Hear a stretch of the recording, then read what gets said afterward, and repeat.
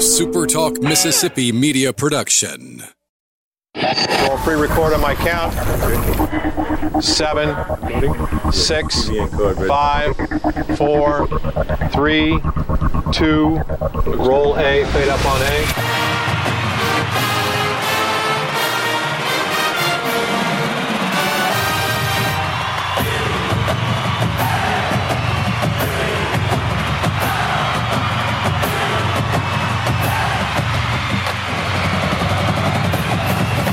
Southern Miss to the top.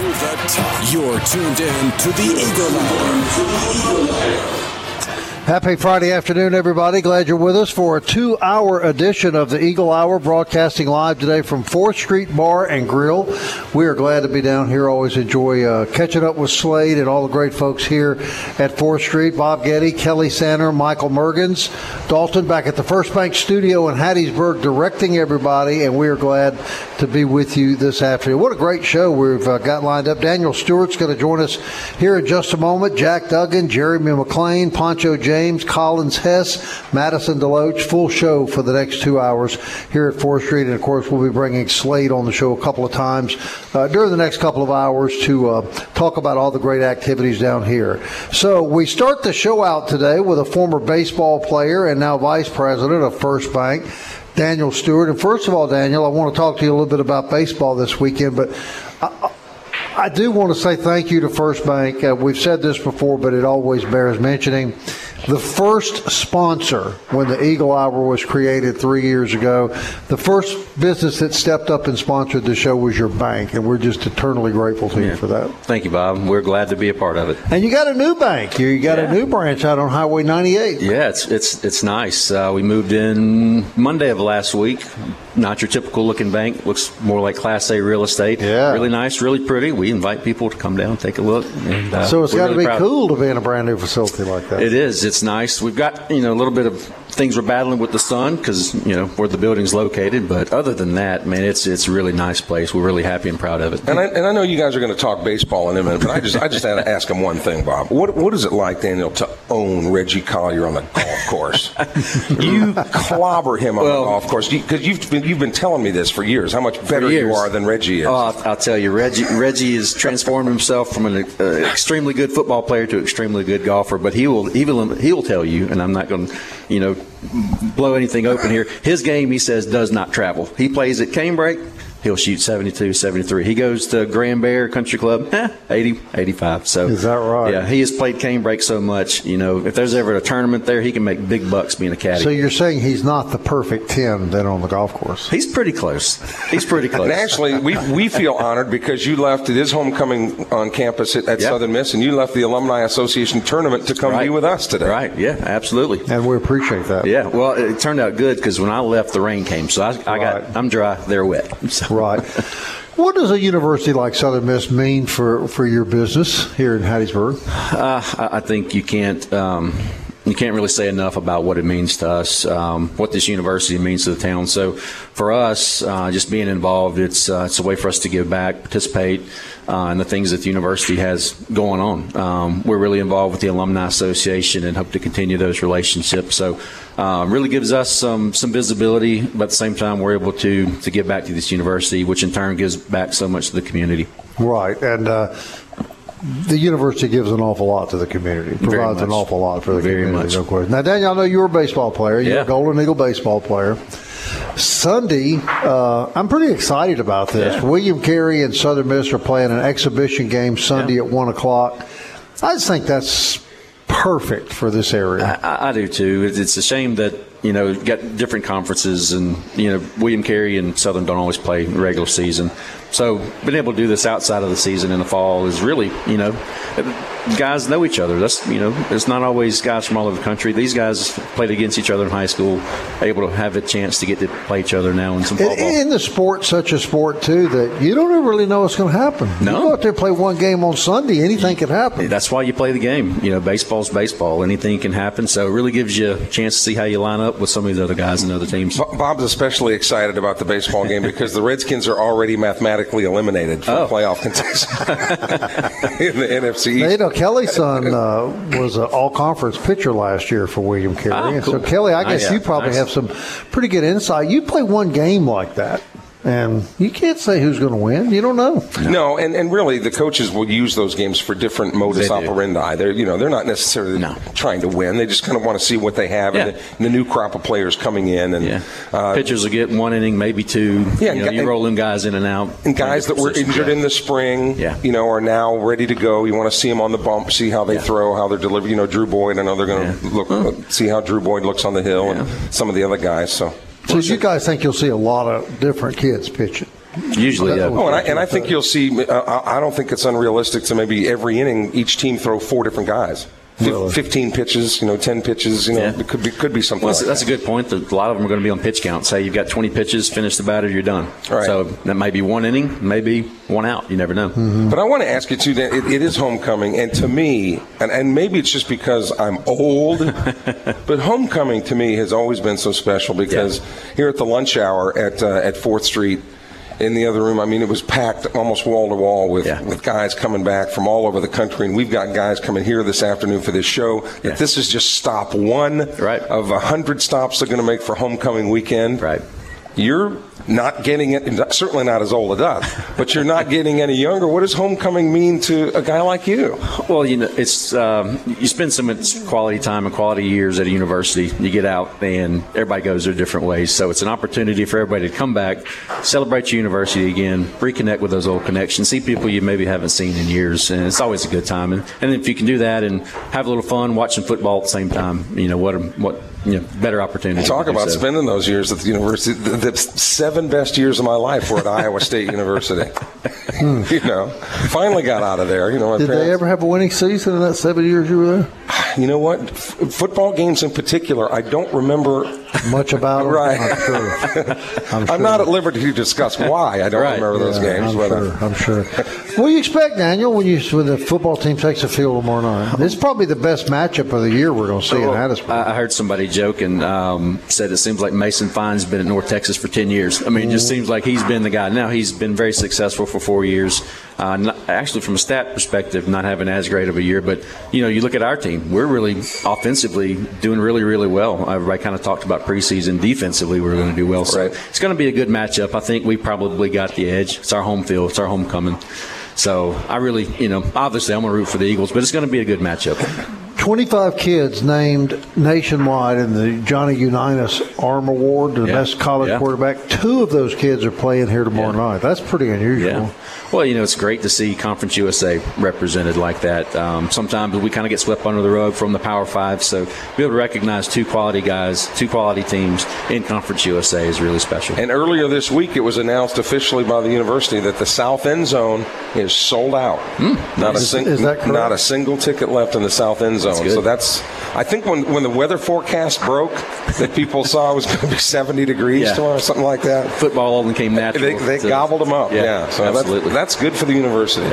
Right. The noise you probably hear in the background is the rain pelting the roof of 4th Street Bar and Grill. Yeah. We're all hopeful and optimistic, Michael Mergens, that this is going to be gone by tomorrow. Oh yeah, it's going to be gorgeous, but just get through this afternoon and we'll be okay. Even tonight, I think our chances of rain diminished considerably. Which forced a bunch of changes in high school football, maybe unnecessarily, right? Yeah. Well, but they might have wished that they moved them to last night. That's the thing. You never know about the weather. But on behalf of every old person in America, I'll go ahead and say it. Well, we really need the rain. We do. Doesn't every older person say that? We probably do. Yeah, that's right. All right, Daniel, before we run out of time, let our listeners know the origins of First Bank, where you guys are located. Our home office is in Macomb, Mississippi. Been around since 1895, family-owned bank. Spent most of our time in that area, Brookhaven, Macomb, Liberty, Summit. About 5 or 6 years ago, made the move to Hattiesburg, and we've just exploded in this market here. And we've done that because we've really reinvested, our resources back in this community. We built a great team. So what we kind of like to say is we're still a small hometown community bank, with services that some of the bigger banks have, because everybody's got checking and savings accounts, but really, the people is what make the difference, and we really feel like we've got a great team here in Hattiesburg, and we're looking forward to the future. In fact, they've been around so long, Bob, that when they tried to come up with a name, they said, you know what? We were the first one. We're the first one. So you know what's the first bank. Nobody wants to be second, right? For what's sure. a little odd, Daniel, is every time Reggie's on the show, he says the tagline is supposed to be "First Bank, the home of the perfect 10." Perfect 10. Is there anything to that? Well, he was definitely a perfect 10. He's still a great ambassador for us, and we love Reggie. But again, to be clear, though, you mop him up on the golf course, right? We'll have to maybe save that discussion for another day.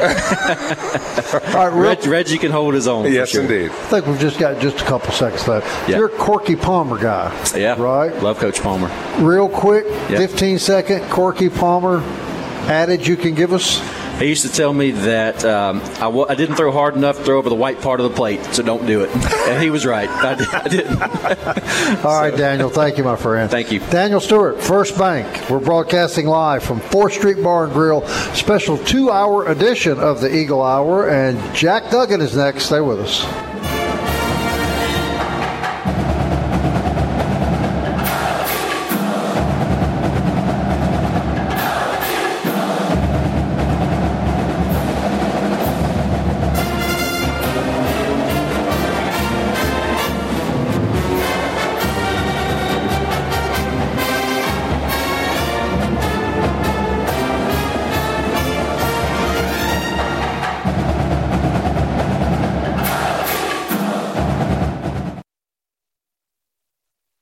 Southern Miss to the top. To the top. You're tuned in to the Eagle Hour. To the Eagle Hour.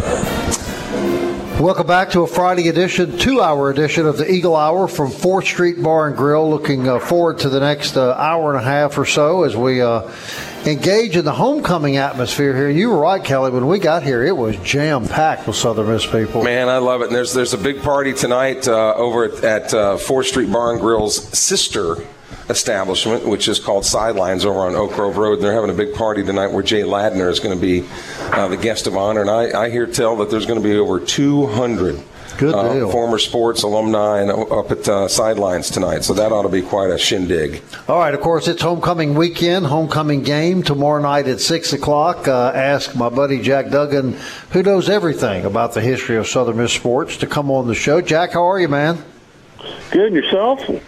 Well, we're good, Jack. I'm going to tell you up front, we got a little bit of a delay, so if you hear me, well, I think I just lost my headset. If you hear me talking to you slowly, it's because I'm trying to get through the delay. But glad you're on the show. All right, homecoming weekend, Jack, and I know you're a guy that's going to keep up with all of this, so I'd like to ask a couple of general questions to begin with. What would be the overall win-loss record for Southern Miss homecoming games, and what would be the homecoming games that really stick out in your mind as perhaps unusual or the most successful? Well, we listed at 60 and 22 as our overall homecoming record. It's probably that's before Mississippi State had a forfeit, and that game was back in 1976. We lost 14-6 in that ball game, and that was the largest crowd.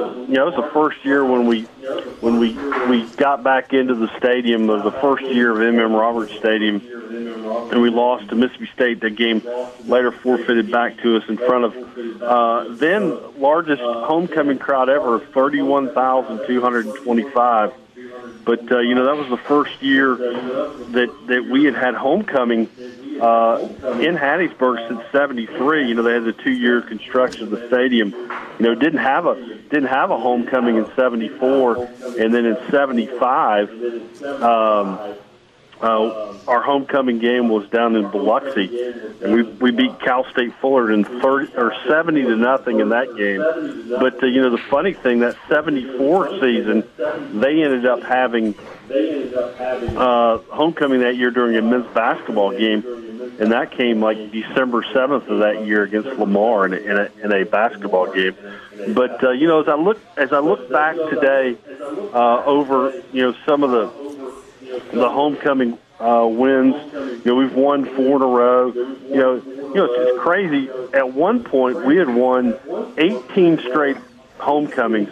That's back in the early days, from 1938 to 1959. Now we didn't have a homecoming game from 42 to 45 because of World War II. But we've shut out our opponent 20 times in those games, and you look back and you go, those are the teams that are the easy teams to beat, and maybe back in the 40s and the 50s that were the case. But if you look over, some of the teams that we played for homecoming, over the last 30 years, we played Cincinnati, we played East Carolina, we played Houston, we played UCF, SMU a couple of times. The one game that kind of stands out to me for homecoming was Larry Fedora's first year. We beat UAB 70-14. I don't know if you guys remember that game. I do remember that. I'll tell you a couple that jump out at me as I pulled some information today, Jack. We're going way back. 1957, Southern Miss beat Florida State 20-0 in a homecoming game. And in more of a modern era, in 1982, the Golden Eagles beat Louisville 48-0 at homecoming. So you're right. Big difference in opponents, right? No, it really is. And, it's funny. I remember that Louisville game and just came out and hammered them. And, Florida State was a little bit different. Probably back in when we beat them in 57. We also, if you go back to 87 when I was a student here at the university, we played Florida State. When Bobby Bowden was their coach and they came in. I tell you what, they were really good that year. They beat us. I hate to say it, 61-10 for homecoming that year. They had a quarterback by the name of McManus that came out, and he really played very well for them that day. But like you said, it hasn't been the. You look back at the homecoming results, and when you first started, you played Spring Hill a bunch, you played Northwestern State a bunch. But you go back to 1935, we played Mississippi State for homecoming once, and then again, like I said in the '76, when we rededicated the stadium. Here's something interesting about that Louisville game, too. It was the year before in 81, Jack, that the Golden Eagles were in the top 10. I think they were like 7th in the country. They lost a 13-10 game, I believe, up in a snowy, cold day in Louisville. And the next year, the Cardinals come here. The Eagles beat them 48-0. I'm reading a quote here from Reggie Collier. They should have brought the cold weather and rain if they expected to beat us this year. So that was a pretty good revenge game after that heartbreaker up in Louisville, wasn't it? Yes, we were high as number 9 that 81 season, and I think the last weekend that we were ranked was the first weekend in December where we're ranked 18th. So we were ranked, I guess, five those last 5 weeks of the regular season, and boy, that 81 team was really good, wasn't it? Oh yeah, for sure. Jack, I want to ask you, and if and you may not know this, but when it comes to making a decision as to when a homecoming date is actually scheduled, how is that date determined? I think this is our schedule, but I think a lot of people kind of get into a room and say, okay, when do we want to do our homecoming game? And I think traditionally they like to do it, sometime in the middle of the season, sometime in October. Sometimes it works out that way, sometimes it doesn't, and trying to do it that second, third, or fourth home game of the year, where the weather's kind of hopefully has turned. That may not be the case this year, but although we are expecting really nice weather tomorrow, but it's been hot up until October. I think that's probably the most. I don't think it's about opponents anymore as it is the date. What's the best date for us to do that? Yeah, because under normal circumstances, North Texas would not be your run-of-the-mill. Would not be your first choice for homecoming, would it? Right.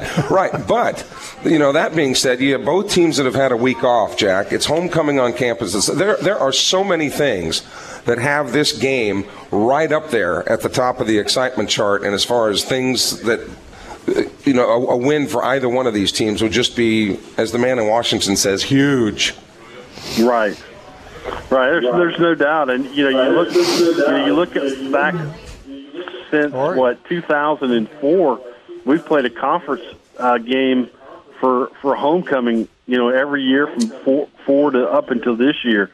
You'd have to go back to 2003 for our last non-conference homecoming game. We beat Louisiana Lafayette 48-3 in that one. So, but the one thing I do like about our homecoming is that we have won 14 of our last 18. So I like the percentage there. I think my favorite game was the 1935 game, Bob. Yeah, you were about 20 then. Oh my gosh! He was 20 then. He had just turned 20. Jack. Yeah, it was a big night for him. It was, and I think we just mauled Bellhaven that day. And I can see now, Jack. Kelly, I don't know. Go ahead. I just can see Kelly with his raccoon cap and his pennant on a stick. That was me. That was him, Jack. That was exactly. I was the founding member of a new fraternity on campus called Tappa Keg a Day. Now, Jack, I got to tell you, my favorite homecoming game was actually a homecoming game that was someone else's homecoming. But I remember back in the 80s, and I don't have the precise year, but I believe it was Bobby Collins took the Golden Eagles to Starkville to play Mississippi State at their homecoming and absolutely shellacked them. Do you remember that? I do not. 48. I'm going to say. Tell me if I'm right here, Jack. I'm going to say 48-14 was the score in that game. So you're saying 48-14. So it was 42-14. October 11th, 1980. Yeah. There you go, Bob. There you go, Jack. You see, old men do still remember, vaguely. Bob Getty can't remember what he had for breakfast, but he can remember the homecoming game of 1980. Hey, thank you, Jack. We always love having you on the show, man. You're welcome anytime. All right, take care, guys. All right, Jack Duggan, everybody. All right, the athletic director, University of Southern Mississippi. Next guest on the Eagle Hour, so we know you don't want to go anywhere.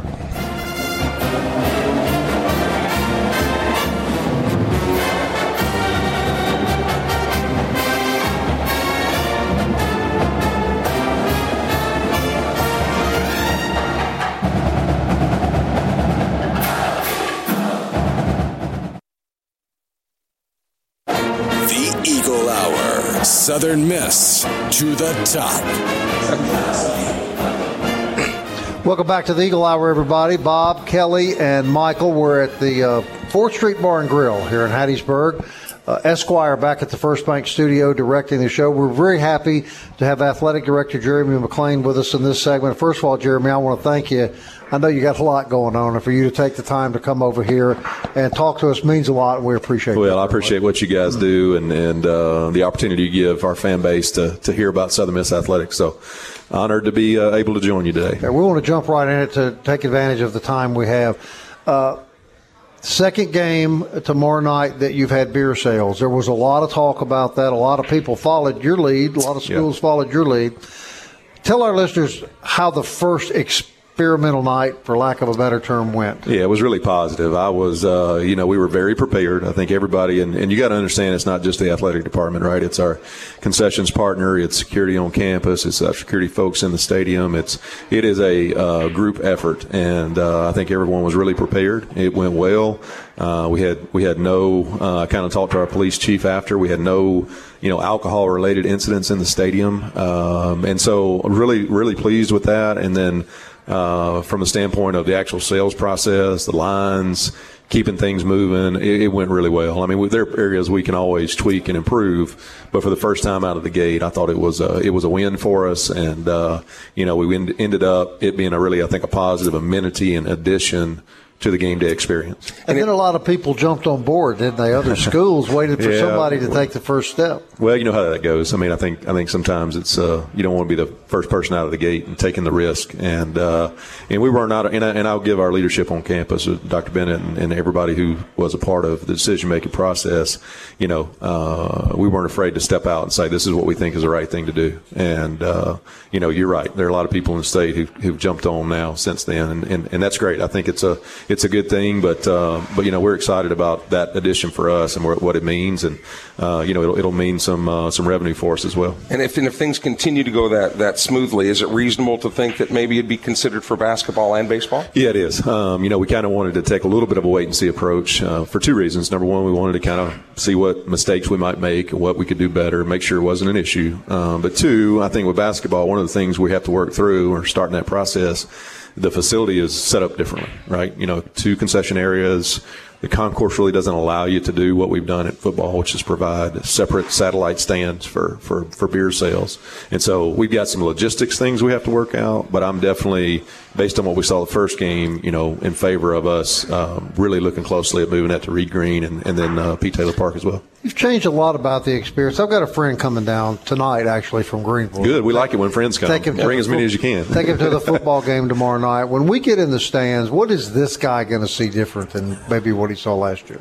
I think a couple of things. I think I hope, at least it's been my experience, and what we're trying to do is it's going to be an experience that kind of from the time you sit down in your seat till the game's over, there's some level of entertainment, right? So whether it be how we're doing our intro videos or how the team's running out on the field to what we're doing in timeouts, what we're doing on the board, we're trying to start some new traditions.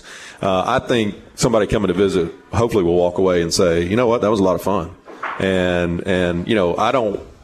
the focus is always going to be the product on the field, our student athletes, what they're doing, the success they're having. But at the end of the day, I want somebody to walk away and say, I had a good time. It wasn't just football. I had a good time. He's a Delta State guy. How about that, man? He must be a fantastic individual. The south end zone sold out, I hear. Yeah. That had to be one of the most exciting tweets that your office has put out in a long time. Yeah. That was fun. We really have focused on that south end. Some folks might have noticed we moved the band out of that south end zone and really tried to focus on creating a little different atmosphere down there for people who want to be a part of that, a family fun zone. And to be able to sell that out for this game is a big step for us. We've made some improvements for the folks who've been down there. We've had the one concession stand open, and that's been a little bit, as we've added more people, there's been a little strain there. We'll actually have we've taken over and commandeered for concessions what used to be the apparel booth down there, and so we'll have 2 full concession stands going, which I think is going to be a great addition. But that south end really, and I give Brad Smith and his group a ton of credit. They've done a great job of creating an atmosphere down there that people can enjoy. All right, a couple of weeks ago, we were on location at Fuzzy's. Scott Berry's our guest, our favorite baseball coach. He revealed some pretty big news, and I haven't really seen much about it. I hope he's told me. But, I hope this isn't a surprise for you. But apparently, with your leadership, we're going to get that new artificial turf on the baseball field that's so badly needed. Yeah, we are. And we'll release that publicly here soon. We've got a couple of I's to dot and T's to cross, but it's going to happen, and we're going to get it done, and that's going to start soon, actually, because we got to do that between the end of fall practice and the beginning of the season. And for those, I always tell people I'm a baseball traditionalist, and so for those people who kind of maybe cringe when you talk about artificial turf at baseball or synthetic grass, it is the right move for us. It's going to allow us to function in a way we need to function. And, I've had experience with it. I thought I wasn't going to like it. It ended up being administratively the best thing going. He described it as a game changer. It is. And whether it's making sure you get into practices in the fall, whether it's making sure during the spring you don't have as many rainouts, you're not losing revenue at the gate, you're not losing, it doesn't affect your pitching staff. Think about when you lose a Friday night, what it does to your bullpen. when you play a doubleheader on Saturday and then have to turn around on Sunday. There are a lot of pieces that just competitive advantage wise that it will just make a huge difference. And if it rains on Friday, like it seems to a lot, if it rains for 3 hours Friday afternoon, you can wait 30 minutes and you'll be ready to play on that surface. And that is a game changer. And then the other piece that I think people probably really don't understand, and again, we did this when I was at Troy because we had the artificial turf there. During the summer, we'll be able to attract and promote, and I say promote, but be able to host a ton of tournaments that with prospect-aged players who are coming to Hattiesburg from South Carolina, Florida, Georgia, whatever it may be, come to our campus, see our facility, play on our facility, and not only is it an impact in recruiting, but the economic impact it has for the community. Sure. So all those things are going to be positives as a result of this project. And Scott told us that he thinks it's a recruiting advantage. A lot of the best kids, first thing they ask. Yeah, it's funny. We don't probably realize that unless you have a kid that age, that this is what they're playing on a lot of places. They're going to a lot of these tournaments, and when they're coming through 10, 11, 12 years old all the way up to high school, in the summer times, a lot of these better venues have artificial turf because they're trying to get in their games too. They're trying to avoid rainouts. And so, these recruits they know it, they've played on it, they're excited about what it means. And let me tell you why this man knows. You may not know this. Do you know that you're sitting here in the history of Division II college athletics, the number 2 winning pitcher in the history of Division II baseball? Well, somebody's been feeding you information. Poncho James? No, our athletic director, my friend, when I found that out, we tried to see if he had any eligibility. Well, that was a long time ago. Wooden bats and all that good and stuff. Not to speak for you, Jeremy, but that and 50 cents will get you a cup of coffee. Yeah, exactly. It doesn't get me very far. In the landscape of college football now in particular, you hear people say all the time the rich are getting richer, the poor are getting poorer, and unfortunately we're in the group of the poor getting poorer. What's the long-term answer, Jeremy? I don't know if there is a long-term answer, and I know that's kind of skirting the question a little bit. I think the gap exists because of the market. The gap exists because of media dollars, television contracts. We think about the SEC, and on day one, they get a $43 million check for being a part of the SEC because of the media contract. Our budget is less than $30 million. So to kind of put that in perspective. So I don't know that that's going to change unless the market begins to change. So I think for us, I think the main thing is we've got to keep punching above our weight, maximizing our resources, figuring out ways to bring new revenue to us. But I spend zero part of my day worrying about what the SEC is doing. Okay, just I want to see it, and I hope people aren't disappointed in that. But I don't have time to worry about what they're doing. I'm worried about what Southern Miss is doing, what's happening around us, where our future lies, and so for us, it's just about maximizing those things. But back to your question, that gap exists. It's probably not going to get smaller. I do think that at some point, the Power 5 institutions, and they're getting real close, they've maxed out some of the things they can do because they've had these increases over the past. If you look at probably 8 years ago, we'll take Ole Miss's budget, for example. It was probably $50 to $60 million 10 years ago. It's twice that now almost. And so they've had these incremental increases for the last 10 years or so. That's going to come to a stop. And so they're all going to have to kind of reevaluate what they're doing and maybe make some adjustments, and that's going to kind of even out. So, the gap's going to continue to exist. How big it is, to be determined. But those are not things we get up every day worried about. And I know to a degree you knew what you had with Jay Ladner, but as far this guy's a rock star. I mean, the Claiborne Retirement Home has bought 200 season tickets. They're going to load up the seniors at the Claiborne to come to the Region Coliseum. They have a fast break game of their own. They do. They're tough. Jay is doing a fantastic job, and not surprised. We know what kind of guy he is and how people in the community enjoy him. So really excited about what's going to happen there with men's basketball. Jeremy, we really appreciate your time. Absolutely. Thank you guys for having me. I think the athletic department is in great hands now. Thank you, guys.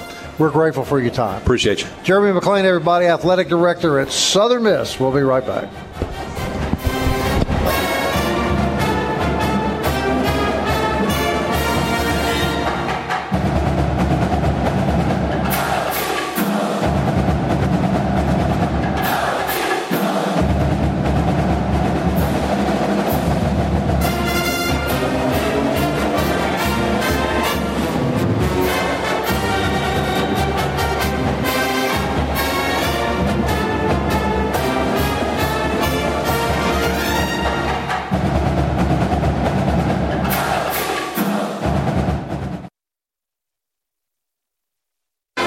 tuned in to the Eagle Hour. The Eagle Hour. Southern Miss to the top.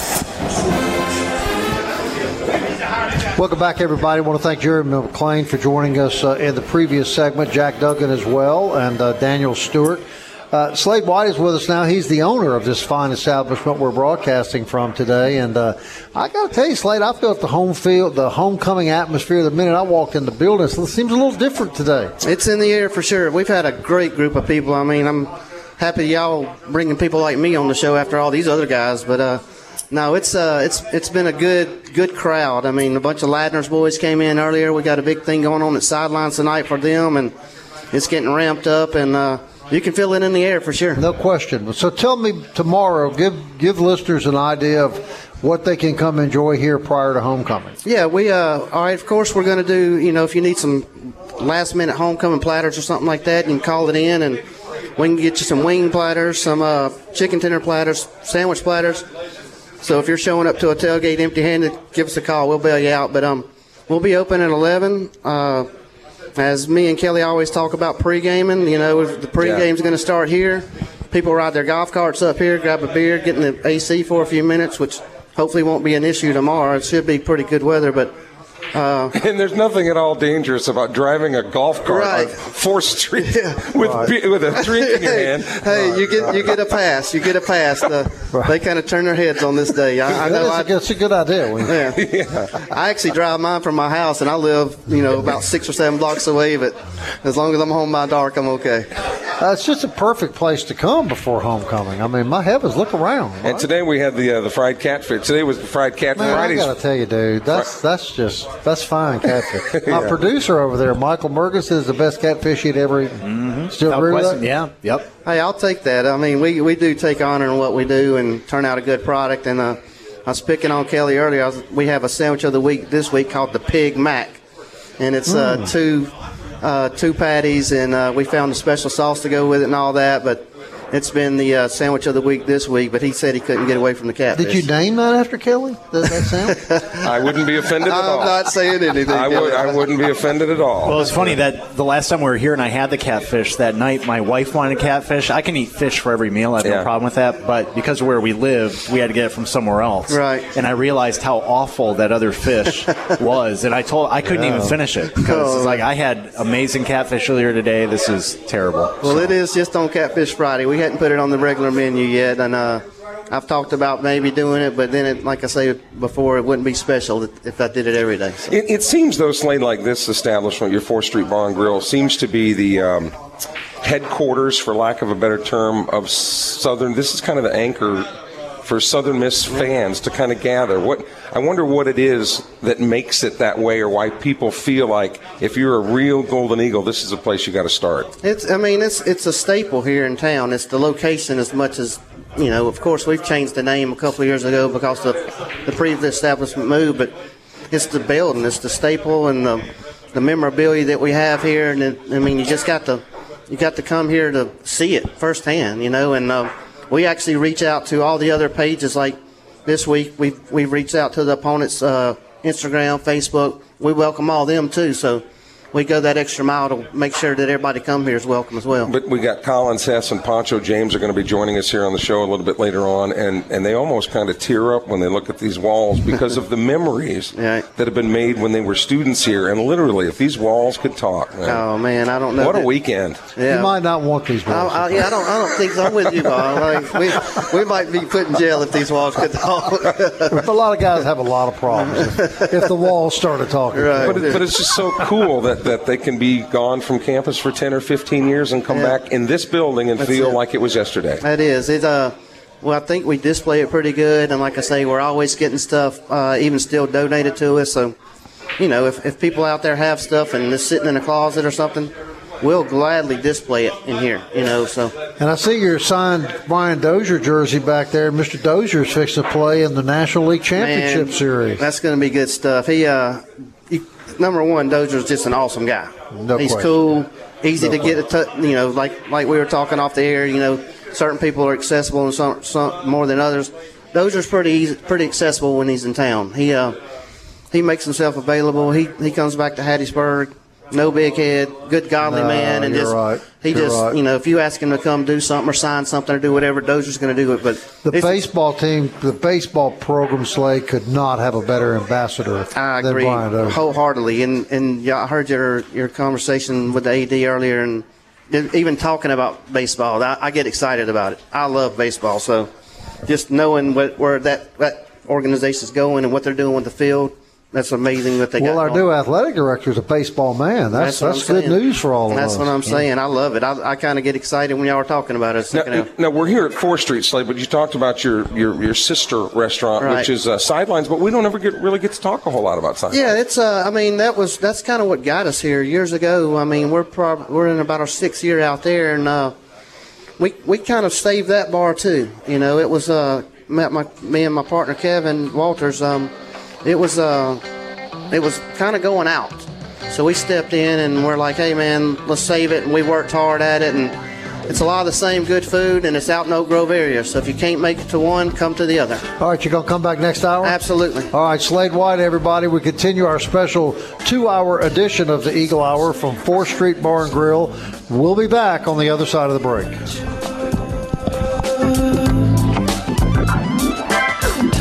Keeps on slipping into the future. I wanna fly like an eagle to the sea. Fly like an eagle, let my spirit carry me. I want to fly like an eagle till I'm free. I go through the world on mission.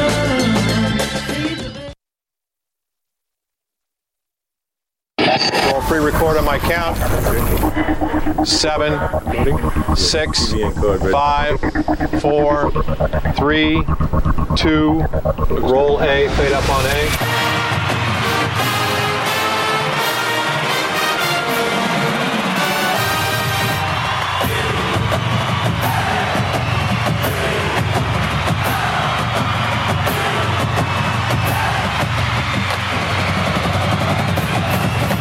Southern Miss to the top. To the top. You're tuned in to the Eagle Hour. Welcome back to the second hour of a special edition of the Eagle Hour from 4th Street Bar and Grill in Hattiesburg, right off the highway and right in the shadow of the rock. We're glad to be down here. I want to thank Daniel Stewart, Jack Duggan, Jeremy McLean, and, of course, Slade White for joining us in the first hour of the program. Lots more to talk about here in the second hour as we count down to Homecoming 2019 from 4th Street Bar and Grill. Our next guest, and we're happy to have him on the set with us, is Poncho James, an avid Southern Miss supporter. I understand a mutual friend of Bud Holmes. I understand you guys have some stories that go back. And I also understand that you correct me if I'm wrong. If I am, we'll blame Kelly. You were the first Seymour, is that correct? No, that's not correct. Full-time. I was the Seymour's been around for a long time. Okay. I don't know all the history of it. Uh-huh. I know far back as back when Jeff Davison did it in '83. Right. And I think Snell may have did it after that. Then I tried out. And so, yeah, the Eagle has been around. Now, I don't know all of the qualifications or who did it or how it started, but you were Seymour. I was Seymour. Yep. I had a great time. When were you Seymour? 84, 85. Okay. And I started basketball in '84, and that's a story in itself. I was the first mascot ever at Pearl River Junior College, the Wildcat. That was fun. That's kind of how it evolved into at Southern Miss. But the thing about what Eric Poncho James, right, I don't even know that people know that he has a first name. It is Eric, a 1981 graduate of Picayune High School, Roll Tide, Maroon Tide in the house, was that you gave Seymour a life. Though, I mean, you created this persona, almost cartoon character type of, you brought life to Seymour in that regard. Where did some of those ideas come from, Poncho? I mean, believe it or not, they did have a mascot school that you could go to. When the Chili's went to Memphis, you could go to mascot school and you'd do skits and do different things and learn that you got to realize the children are looking at you and they think you're real. Mm-hmm. So I'll never forget this story that hopefully my daughter's not listening and nobody holds this against me, but Chris Carter and I, you know Chris, we were talking about this the other day in Orange Beach. We run into each other watching Southern Miss play Alabama. And we got to talking about this at a USM basketball game back in MK Turk days, and the stadium was full. Well, that afternoon, the Kappa Sigs had a huge crawfish boil. Well, I went over and we had a crawfish boil, and what goes good with crawfish? Little beer? Yeah, okay. So I agree. Well, we wouldn't, the cheerleaders weren't going to have to do a lot because these Budweiser performers that do the flips and do the basketballs, they were going to do their deal. So we just kind of had to walk around. So I said, well, let's have a big time here, Well, it was a bad ice storm, and they didn't come in, and I didn't know that. So at halftime, I go in the locker room, and I'm just kind of laying down looking through my beak. Can't nobody see me. I don't know why I'm doing that. So you got these big eyeballs up here, and you look through the beak. So I'm laying there where they tape up the ball players, and I'm watching, just kind of like waiting for halftime to be over, and Doc Harrington comes in there, and everybody knows Doc Harrington, great guy. He said, Pancho, you got to get out there. It's a tie ball game play in Louisville, I think it was, and they didn't come in to perform. So people just out there looking at each other at this tie ball game. So I grabbed my unicycle and I kind of drag it down the ramp because I didn't think I could ride it. Them crawfish really got to you, So, yeah. So the crawfish. The crawfish. I think I ate too many crawfish. So I couldn't ride the unicycle. So I didn't think I could. But all the kids are lined up around. I'm high-five. I didn't want to get too close to them because I smelled like crawfish. So anyway, I didn't know what I was going to do here, right? So did you know the rack that they put the basketballs on is about 3 levels, and they roll it around? Right. Well, I didn't. I rode it to the center of the court, and it was there. I got my unicycle, and I grabbed one of the balls, put it under my jersey, and I was just kind of fooling around with it, and I've got my balance, got one of the guys come out, and I got on the unicycle, got my bearings, and I was kind of going to the goal, but because that big old beak, you don't see up high. Yeah, we know what a problem a big beak can be. Yeah, that's right. Yeah, it was a big one. So I'm looking about where the layup was. I'm riding my unicycle, and I throw the ball up, and the place goes crazy. I'm like, there's no way I made it. You made it. You made it. I'm like, you got to be kidding. I stuck my chest out. I start riding my unicycle a little faster. And you can't see below you either, kind of just right here. Well, I forgot about all these basketballs. And I hit that rack wide open. And I thought I was going to die. I was like, and they start doing the wave. Like, oh, this dude's putting on a show. I mean, they doing the wave. And I got these big old eagle feet, these leotards on. So I'm going to kick one of them balls like I'm mad. So I misjudged it. And I kicked like a Ray Guy kick, maybe a Ray Guy kick, and my foot come off. Oh, no. Oh, no. It goes and hits the backboard, almost goes in. I'm thinking, oh, my Lord, these kids think you're real. My foot just fell off. So you not only broke your... not only have I got basketballs everywhere, and you broke your beak. I got MK Turk over there like, what the hell is he doing? So I'm on the ground, and I'm going around like I'm hurt. And the cheerleaders at the same crawfish bowl I was, they stick my foot in my beak, in the mouth of the beak, and they put my unicycle on a stretcher, and they drag me off, and they haul my unicycle off there. And look, it's one of the best shows ever put on. All of this, the result of crawfish. Crawfish, yeah. Too much crawfish. Crawfish. But when you put a mask on, like in this case, it'd be the headdress for the Eagle mascot. Doesn't it almost, Pancho, give you license to do some stuff you'd never think of doing? I'm going to tell you, you go fool with the Highway Patrol, and I tell you, that brings up another story. How much time do we have? So the Highway Patrol would always be on that far end of the field over toward the Duff Center, right? So one of them, the guy was eating a bag of peanuts. I'd go take them, and I was throwing them to the crowd. And what could he do to me? Right. I'm the mascot. Right. Oh, he's got a gun. He can't do nothing to me. I'm throwing the peanuts away. Well, the very next weekend, by the way, I brought something for you. Okay. The very next weekend, we play in state in Jackson. So I had some of the cheerleaders were riding. You could take your own vehicle to these sometimes. And I had a little radar detector under the dash, but we had the radio going so loud, I didn't hear it. Well, I was speeding through McGee, trying to get to McGee to a pep rally. Highway Patrol pulls me over. Not another crawfish boil. Well, no. This was a real pep rally at a bank, sponsorship, something we had to do. So we love doing. But the Highway Patrol, my tag said Pancho on my Grand Prix. And he said, what's y'all's hurry? I said, well, we got a pep rally up here at the bank in McGee, and we're running late, and some of the cheerleaders, I'm the mascot. He said, you the mascot? You the one who took my peanuts at that last ball game. I'm like, I was just kidding, dude. as he wrote out the ticket. What years were you the mascot? 84 and 5. So you were the mascot. That right there. I was about to ask you about this. Well, I'm giving that to Kelly because that is considered one of the most memorable mascots. That's me. And can I tell you the story about that? Well, who was the Bulldog? Did you know who the Mississippi State? The guy lives in Meridian now. We spoke about 2 years ago about maybe getting together because my wife got with Bill McGillis and they, maybe Bill or I can't remember, maybe Bill or John, former and they athletic redid it. At State Game a couple years ago, the same thing. Yeah, they did. But it didn't have Coors Light on the side of it. No, they did. I have to tell you this story. About 3 years ago, a very close friend of mine is actually coming down here tonight for the game. His daughter had this done for me and framed, and now that I know who this is, I've got to get you to sign it. Well, I got to tell you the story behind it. See that ice chest here? It says Coors Light on it, and these lawn chairs. This is a black and white photo, by the way, of a Mississippi. Oh yeah, I forgot. They can't see on the radio. This is radio, right? That's why you said you got the radio face. That's why Kelly's on the radio. Right. I got it. I never knew that. Yeah. So anyway, what happened was we had this, and it might have had some Coors Light in there. And one of them bet me. Knowing you, Pancho, I would say there's a distinct possibility. All I'm saying is somebody dared me to try to get that ice chest in the game. So we were carrying this stuff, and I had the mascot suit, and I had a little sweatsuit that said mascot. It was a big deal, you know. And I told him this was all a prop for a picture. Okay, go right ahead. We just walked right in with it. So we took a picture, but we left with an empty ice chest. That was in Jackson. That was in Jackson. And I'm going to tell you, 60,000 people. It was, we lost 20-23.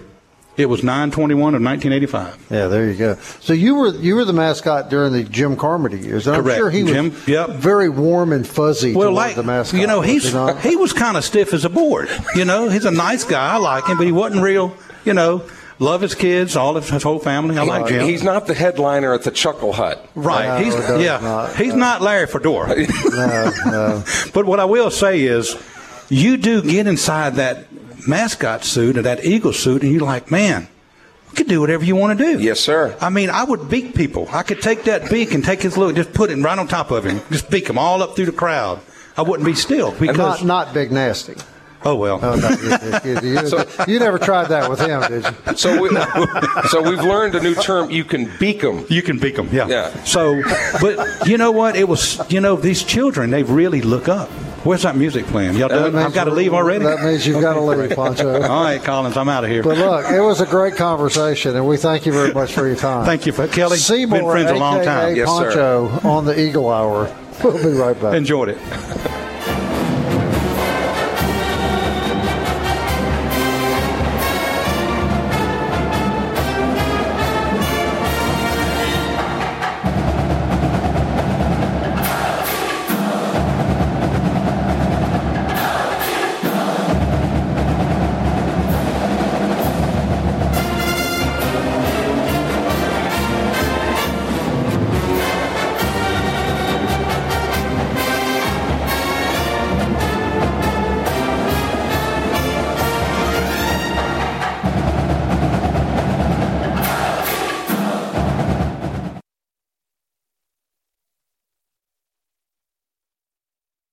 Southern Miss to the top. To the top. You're tuned in to the Eagle Hour. Welcome back. Glad you're with us this afternoon. 2-hour edition of the Eagle Hour. We're broadcasting live from 4th Street Bar and Grill, and we're glad that you're with us this afternoon. Want to thank Pancho James for coming by. That was quite a segment. Also, our first guest, and our next guest has the unfortunate task of following Pancho. Thanks, Pancho. Collins Hess was a defensive back for the Golden Eagles from 82 to 86, and we're looking forward to our conversation with you. But before we get started, any comment on what you heard in the last segment? Yeah, it reminds me of the Pancho James of old, for sure. Yeah. He was exactly how he talked. He was fantastic. You know, I was talking to my wife, Leah, about this, is that one of the things as a football player that people don't think you enjoy are the mascots and how good the band is and the cheerleaders. I would get compliments from other football players from the opposite team saying, who are your cheerleaders? They're fantastic. And I remember what they would do before everybody played music at the stadiums. They'd bring out these 6x6 huge speakers, these 2 speakers, and they'd set it out right where we're warming up, and they'd always ask us, what do you want to hear and listen to? And they'd play it, and you'd always see the other teams kind of dancing a little bit and enjoying the music. So we appreciated Pancho and the band and the cheerleaders was fantastic. That's what I loved about Southern You Miss. were here in the Bobby Collins, Jim Carmody era, and these guys were picking at me yesterday driving back from another remote, telling me I got to get out of the past, because I talk about the past all the time with Southern Miss football. But I got to tell you, you were the guys that set the tempo, created Eagle Fever, the I Believe, thoughts, and it was a magic time, I think, Collins. Yeah, I was recruited by and committed to Bobby, and then before, just as a little background, was there on Carmody's years, but all those guys set the tone, and when you go out to practice, they'd kind of let you know, and fans were fantastic, and it was an exciting time to be at Southern Miss. It really was. And he was, Collins is very humble, but he was one of the original nasty bunch. And a couple of weeks ago when Southern Miss was playing on TV, one of the TV announcers called them the Nasty Boys. And I said, I saw that. Yeah, I said, he did his homework. I said, no, the Nasty Boys were a WWF tag team. Yeah. The Nasty Bunch. Now, Collins, I'm just a fan. You were a member of that, so you speak to it better than me, but I think about you guys, and I'll just be frank with you. I cringe when I hear that name now. It's not the Nasty Bunch anymore. Well, a lot of people say that, and football's changed so much that it's basically an offensive game, and you kind of have to, as a defensive player, it's not so much I shouldn't say this. It's not as physical because the game has changed. It's the spread offense, and everybody does it, so it's a little bit more difficult task, I think, as a defensive player. You have to think about more. They do so much more. You really have to be a student of the game, and that's one of the things I wish I was, more of a student of the game. Of course, you have more accessibility to the internet and watching stuff that you can't see, that you would only see as a player and a coach back then. So, I kind of don't say that just because the game has changed. Right. How important was the persona you guys had to y'all? You think about it now because, again, of all the capability with the internet and social media and things that are constantly out there. We didn't really think of it like that because the name was kind of just starting out, really. Mm-hmm. And you don't think of yourself like that. I think while you're playing, you don't look at yourself in that aspect. But that is something that's started a long time ago, probably in the 50s and 60s when they won a couple national championships. So it wasn't just us that started it. It was probably the guys way back beforehand starting and creating that tradition. So, Collins, when you look at you're here for homecoming this weekend, and I know it's something that you look forward to every year. What is it about home? Because I'm the same way. I'm a sentimentalist, and I love homecoming. What do you like most about it? I love it. I've called a million people. I was just talking to my good friend Mike Phillips and the entire Phillips family. Brett Clark is here. Pat Wynn is a Huntsville guy that actually is getting inducted into the Southern Miss Alumni Hall of Fame. He is the president and CEO of the Boys and Girls Club of North Alabama. Has done a fantastic job. So it's nice to see a former football guy succeeding outside of football. But seeing friends and, you, of course, and, just being able to talk on the radio is fantastic to somebody to remember me, think I'm special enough to say something important. But I love it. I try to do as much as I can all day long and tailgate, and saw Tim Hallman and Pancho, of course, and other friends. And I'm going to see more. Scott McCory's coming down. I'm just excited to be here. It's just nice to be remembered, I guess, every now and then. But you're also an alum that is still active in the future of Southern Miss, in the sense that when Jeremy McClain, among others, have made trips through North Alabama, you're one of the guys they want to hear from. Collins, what do you think we could do better? What do you dislike about the program? How could we improve? Absolutely. And with all due respect, you're willing to talk about that. Absolutely, and maybe a little controversial, but if you're not a disruptor, things don't change. If you always do, as the coaches say, best thing, if you always do what you've always done, you'll always get what you've always gotten. And Southern Miss has to do something different, especially from the lead. There's no doubt about it. We've known it. Think about this. We've been talking about this for 30 or 40 years, and nothing changes. I kind of call it the Southern Miss cycle of life. You get an athletic director in here who's here 2 to 4 to 5 years, or a president, And I'm not saying Jeremy. I'm just saying if he's good in 2 to 4 or 5 years, he's gone. If he's bad in 2 to 4 or 5 years, he's gone. And that's the problem, is it's the Southern Miss cycle of life. We can't get any consistent vision. You have to have somebody willing to take a chance, to take a risk, and to make a difference here. You can't keep changing your vision every 4 to 5 years, not just at the athletic department head, but at the coaching level too. And so I would say, we've talked about this, Kelly, that you have to take a risk on hiring. A Southern Miss guy, I don't care if he's 25, if he can sign a contract to say, I'm going to give you, we at Southern Miss have to value ourselves when we present that to a coach or an athletic director, and let them consider it an opportunity, just like an Alabama or Auburn does, right? So, we have to be disruptors and change the status quo, I suppose. I got to tell you, Bob, Collins still looks like he could play. He does. He actually does. But yes, I'm buying dinner for you tonight. No, there's a reason for that, though, because his lovely wife, Leah, is here. Leah is 18 years younger than Collins. And when that word got out that was going to happen, everybody said, "Oh, she's a gold digger," and I said, "No, at Collins's age, she would be called a caregiver." So. On behalf of the Eagle Hour, we apologize. We apologize. A lot of people apologize. So you got big going to the game this weekend? I am. I'm excited. Yeah, big plans. I'm going to do the whole thing. Get there as early as I can, tailgate, see as many people as I can. We've got a dinner tonight. We're going to somebody's house. Mike invited us to.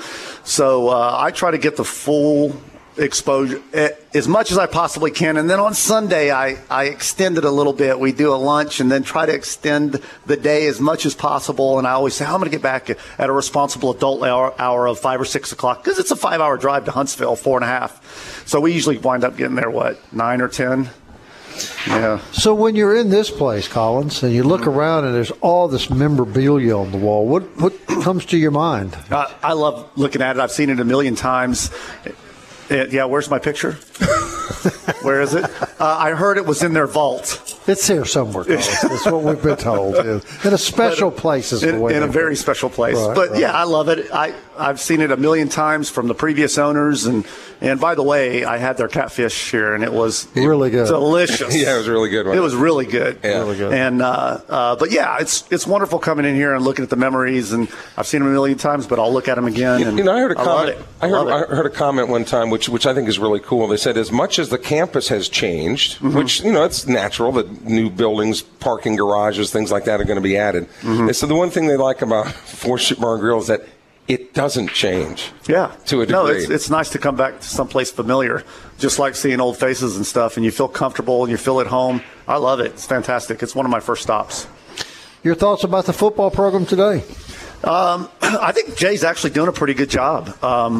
He came up to Huntsville through a whirlwind tour and stopped by, and he's called it exact from before his first year.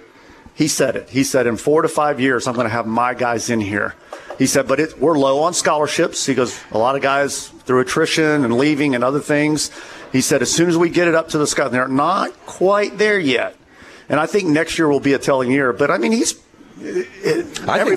think they can contend this year. I do, too. Yeah. I do, too. And he said in 4 to 5 years, I'm going to be contending for a championship, and that's what he's doing. Next year really tells the tale on the Jay Hopson era. I do. He doesn't have to win 10 or 11 or 12 games to be called successful, because football nowadays, everybody thinks, CUSA is a terrible conference, but it's not. It's not. Football is competitive at every turn. I mean, I don't care what Sun Belt. Everybody's like, the Sun Belt has passed Conference USA. Well, that's what you say when you're not happy with where you're at. Every conference is competitive at certain levels for sure, but I think last year that North Texas destroyed Arkansas. Of course, that's not saying a lot. Arkansas is kind of down, but North Texas is a good football team, and it's going to be a great game. Pleasure to meet you. Yep. We're glad you're on the Eagle Hour. Appreciate it. Collins Hess, everybody, one of the greats from Southern Miss football past. And we'll wheel him over to his caregiver here now. And we'll be right back. I appreciate it. To the top, y'all.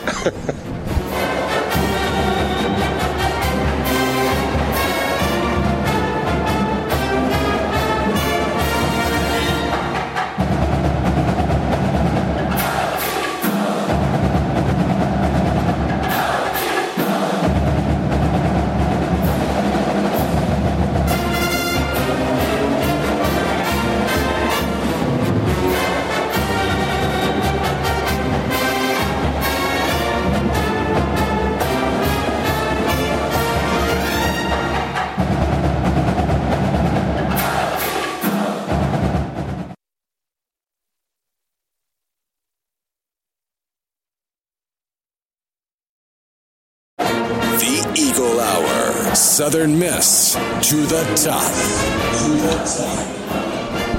Welcome back to our edition of the Eagle Hour from 4th Street Bar and Grill on homecoming weekend. And we have had a great show so far. I want to thank Collins Hess and Poncho James for joining us in this segment. Of course, Athletic Director Jeremy McClain, very gracious of him to come over. Our good buddy Jack Duggan, always full of information and fun. And want to thank Daniel Stewart from First Bank for joining us as well. Okay, tomorrow we will be having our third Veterans Tailgate behind Southern Hall with a lot of really good folks, including our next guest, Madison Deloach. And Madison, thanks for coming by, man, and talking to us. Oh, always happy to be here, brother.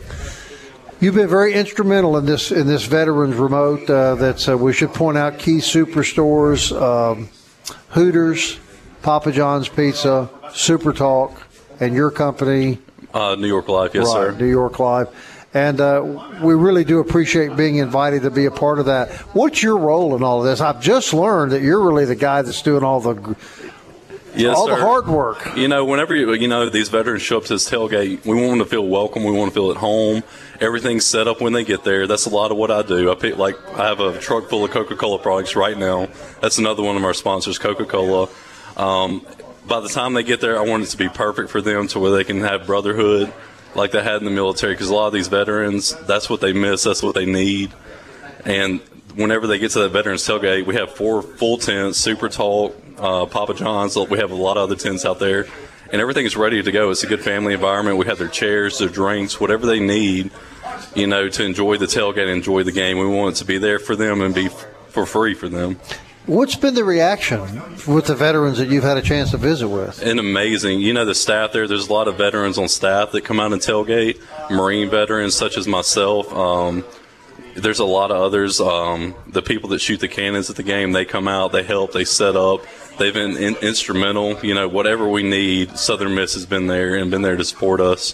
Mm-hmm. So tomorrow should be massive. Tomorrow's everything's if this weather actually goes through, tomorrow's just almost setting up to be too good to be true. I'm probably more excited about the weather than anybody, because I've been setting it up in the 100-degree temperatures, and I'm so excited, that it's going to be 60 degrees out there and maybe even get a little sweater or something.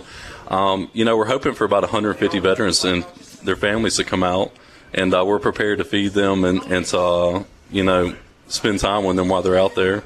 Been distributing a lot of food, haven't you, at these tailgates? We have. We have an assembly line out there. You just walk through. It's like a buffet. We have Hooters donated the wings. Papa John's donates dozens and dozens of pizza every game. Key Superstores does chips, drinks, as well as Coca-Cola. Well, it's certainly a very worthwhile cause. How did you get started with this? I wanted to start giving back to the veterans in the community. Once I started working with New York Life, I started doing a little better, and I wanted to give back. And I think that's one of the best ways that you can give back. And that's a cause that I'm very passionate about, is giving back to veterans. And I like to be involved in them, because I know what it's like to come back after you get out of the military, because I went to Southern. I went to Jones College, and I went to Southern after that. I know what it's like to get back and be new and just trying to stumble on your feet until you find where you need to be in life. Being a veteran, being the spouse of a veteran, being the parent of a veteran, you have a different perspective of what the military does, don't you, Madison? You really do. And, a lot of it's a lot of sacrifice. You think, you're in the military. Well, your wife's at home with her kids for, sometimes a year at a time. She doesn't see you. She may get an email once every week, maybe every month, maybe a phone call every two. Right. And, that's a lifestyle that they need to be honored for. And that's what I'm hoping to accomplish out there with the Veterans Tailgate. You lay down at night not really knowing where somebody that's very important to you is, or what the conditions are that they're in, and it is a feeling that until you experience it, you can't describe it to anybody. I don't think you can, and honestly, I've been to Afghanistan, I've done tours over there, and what you fear the most is what your family's feeling back home, because you're safe. They don't know you're safe. Or if you may not be safe, but they don't know what you're going through, but they just worry constantly whenever you're over there. And that's probably the hardest part, is probably being a family member back home worrying about it. Mm-hmm. There was many times when I was over there and I would want to send an email home, but I didn't have internet or anything like that to tell my family I was okay, but you can't. And they just worry. They always think the worst. Right. Well, you can't help it. I mean, No, you can't. You can't help it. You try to block it out, but sometimes it just overwhelms you, and there's nothing you can do about it. No, absolutely not. And, I remember coming back home from Afghanistan, seeing my family. That's one of the happiest moments I've ever been. And I see a lot of happy memories being made over there at Southern Miss at the tailgate like that, too. And I absolutely love that. And a lot of these are veterans. They're not in anymore. They're out. They've been out for some of them 10, 15 years longer than me. And, we all get together there, and we just have a good time. And that's what it's all about. Well, it's a wonderful thing. We're really, really happy that we've been invited to be a part of it. So let people listening know where it's at tomorrow and what they can come enjoy, Madison. That big, beautiful, I guess it's brass eagle behind. It's directly Southern Hall. It's right behind it. That's an R2C building. There's a lot of reservists and future officers that work out there that help us out with the tailgate. It'll be right behind that. We'll have 4 tents set up in a row. You can't miss it. We have big signs out that says Veterans Tailgate. South or north of Southern Hall? South. South. North. North Okay. of Southern Hall. Just on the other side. Just on the other side of Southern Hall. Can't miss in the shade. We'll have fans out, TVs, everything. Lots of good food tomorrow, including what? We have Hooters. They donated the wings. We have chips, dip, salsa, queso. Papa John's donated the pizza. And we'll have drinks and everything else they may need out there. All right. Well, you do a wonderful job. And thank you so much. Appreciate it. You going to stick around? Why don't you just stay here right now? It's Friday afternoon, so we have to do our Conference USA football picks. We'll get Michael Mergens back on mic here, and the three of us will go down this list, okay? You're our guest. We'll let you go first. All right. Old Dominion, Madison, is playing at Marshall. I want to pick Marshall. You like Marshall? Michael? Marshall. Who else is here? Kelly? How can you miss me? Oh, yeah. Well, Kelly's back from over at the table, undoubtedly trying to get something free out of Colin's head. No, it's not. Well, I know that ain't happening. Hope that didn't happen. Yeah. But, Marshall lost last week. Really disappointed me, but they've got to get back on the winning track. Old Dominion's not very good. I'm with Marshall. Middle Tennessee, Madison is playing at Florida Atlantic. Florida Atlantic. No, you're not going to do it, Michael. You're not going to take Middle Tennessee. No, Florida Atlantic. Of course. I thought for a second. Yeah, FAU. I'm a big believer in the lane train, so I don't think that we can go wrong there. All right, UAB is at Texas San Antonio. UAB. UAB. UAB's a 10-point pick. The Roadrunners won last week, though, at UTEP. Remember? In a battle of the bottom feeders. But the Roadrunners will not beat UAB. UAB will win that easily. Charlotte is at Florida International. Florida International. I'm taking the Niners. Yeah, Charlotte. You guys are going with the Niners? Yeah. I'm going to go with the Marine over here, and we're going to be successful here. Florida International. UMass. Awful. Madison has just played every Conference USA team in the league. This week they're playing at Louisiana Tech. Louisiana Tech. Right. La Tech. Yeah, UMass is just dreadful. Those boys from up north don't have a chance over at Louisiana Tech. Army is at Western Kentucky. If they were playing the Navy, Army. We'll go with the Army. I'm going to go with the Army. Coached by a Munkin. Yeah, That's Army right. all the way. You're more of a Navy man in the Army-Navy days. It's Department of the Navy. Yeah, I know. So, yeah. Look, there's not going to be any trouble here, is there, Madison? There won't be. Okay, all right, good. Madison. North Texas is right here at USM. I got to pick USM, obviously. Don't you do it, Michael. I'm going to do it by 10. USM. Yeah, of course. Eagles. I'm telling you, this is the biggest game in 3 years. Yeah. To be played at M.M. Roberts, not only because it's homecoming. Madison, let's switch gears here real quickly. The Cincinnati Bengals are playing the Baltimore Ravens. Ravens. Oh, it didn't take you very long to answer that one, did it, Madison? Not at all. Michael? It's October. We're close to Halloween. I'm going to go with the orange and black. Oh, my God. I'm going to give them a chance. Man, you are full of the spirit, Michael. Yeah, that's you for are sure. swinging from power lines. I'll take the Ravens. Are the Saints playing, guys? I don't see that here. Yeah, they're playing Jacksonville. Yep. Okay, what do you say, Madison? Oh, Saints all day. Who dat? Yeah, but Gardner Minshew from Brandon High School is coaching Jacksonville. But I'll take the Saints. I think the Saints win. And then the game that the nation has bated breath waiting for. Oh, boy. The Washington Redskins 0-5 at the 0-5 Miami Dolphins. Believe it or not, Madison, that was actually a Super Bowl one time. Yeah, it was. That's how far both have fallen. It's a tidy ball now. Hey. Look at Madison doesn't even know what to do. I know, this is a big one, so take your time. Somebody's going away 1-5. That's right. I'm going to go with 49ers. Huh? You say no, Redskins. Oh, Dolphins. Redskins. I'm sorry. Yeah. Redskins? Yeah, definitely. Smart, man. Come on, Michael. Yeah, Redskins. Hell to the Redskins. No, the Dolphins. The Dolphins will win this game. The Dolphins are not going to beat the Washington Redskins. Oh, yeah, the Redskins, boy, they're highly skilled. Oh, yeah. Do you remember this, Michael? Next Friday, we'll talk about that.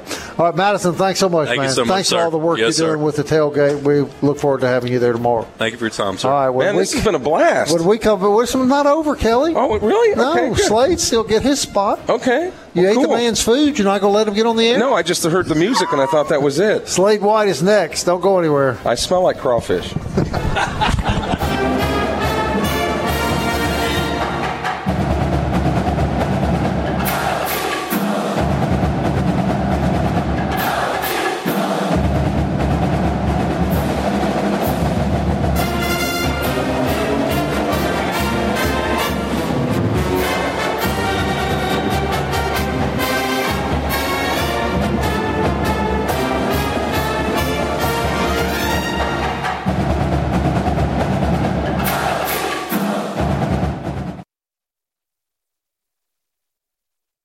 You're tuned in to the Eagle Hour. The Eagle Hour. Southern Miss to the top.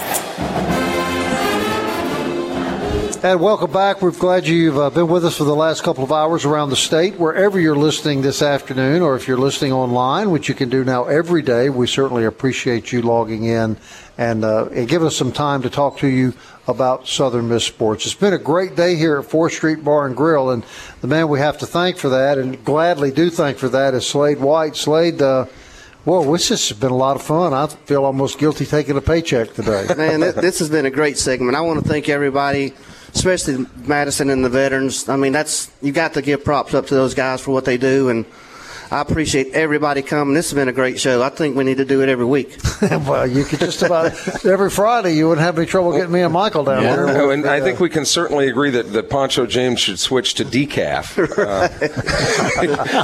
He was a little wound up today. But homecoming has a way of doing that to you, doesn't it? I mean, we're all going to smell like crawfish tomorrow. That's all I can say. Yeah. It has been a little different today, hasn't it? It's been a good buzz. I mean, this is just, we talked about it in our earlier segment that the buzz is there, and this today is just re-energized it. I mean, tomorrow's going to be a fun day for everybody. Tonight should be a big night for you. Absolutely. Right? Out at Sidelines, it's going down. It's probably one of our bigger parties of the year, and Coach Ladner and all his buddies are having just a big homecoming party, so everybody's welcome to come out there, and we appreciate y'all coming in here every Friday, so definitely appreciate what y'all do for Southern Miss sports. We want to talk to you before we run out of time about your lunches during the week. We talk about that a lot, when we're doing stuff back at the First Bank studio. But you've really developed quite a reputation as a go-to place. And when I got here today around 12 o'clock, my goodness, there wasn't a table left. And I want you to know, Slade, they always try to quiz me, and so that I know what day of the week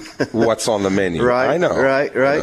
Yeah, you can, of course, follow us on Facebook to keep up with it. We're always doing specials, but we do take pride in our lunches, our food. We're not just your average sports bar. You come in, sit around and drink a beer. We have good food here and Sidelines. So if you're out in the Oak Grove area, definitely pop in out there. We have the same good food. We have Catfish Friday, Pork Chop Thursday, Country Fried Steak, Hamburger Steak. So we have good food no matter what side of town you're on. And then, of course, TVs galore, sports galore, adult beverages galore. So we can take care of you. Dude, I took my wife out a few weeks ago into a well-known restaurant around here, and she ordered a shrimp po' boy, and she took about 2 bites of it, and she looked at me and she said, "The next time I'm going to 4th Street." Right.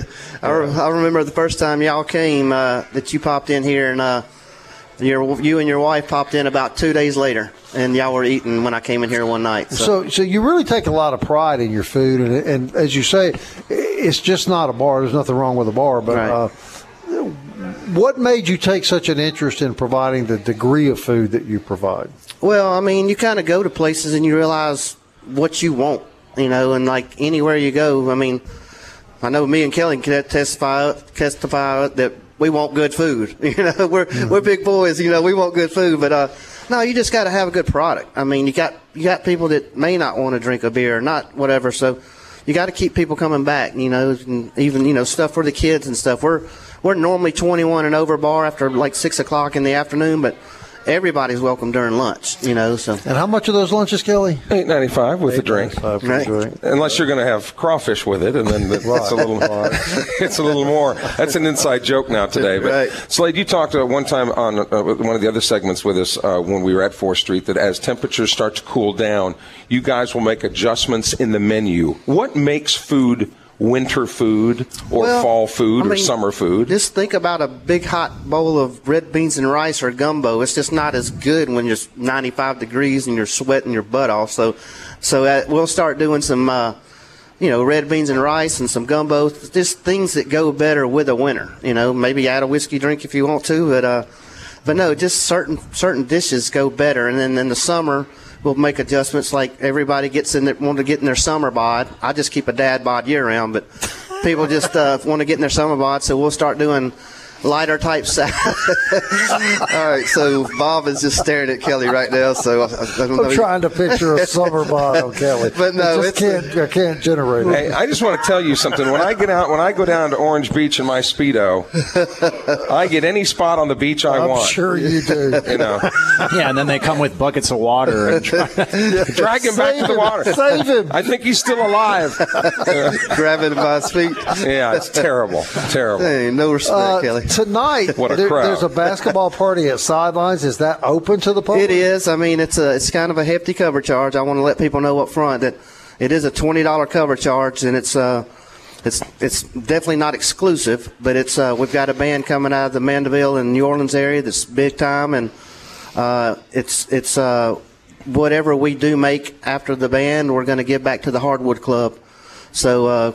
Hopefully help the basketball team a little bit. And because it's homecoming, too, they're especially encouraging the class of the decade of the 80s. If you were in the decade of the 80s when Jay Ladner was, a student and some of his guys. And I mean, that's who actually started it. I didn't start this party. It was Coach Ladner and David Bush and John Adams and Bella Penny and all those guys. I mean, they came to me and I was like, yeah, party when we're in. And so we're happy to have everybody at either place. We always appreciate being invited here, Slade. It's always fun when we come down. Yes, sir. Thank y'all for coming, and we'll see y'all next home game, I guess. 4th Street Bar and Grill, the go-to place for homecoming weekend.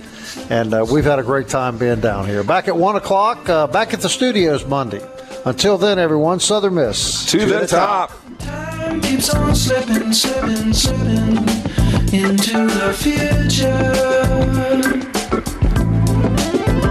I wanna fly like an eagle to the sea. Fly like an eagle, let my spirit carry me.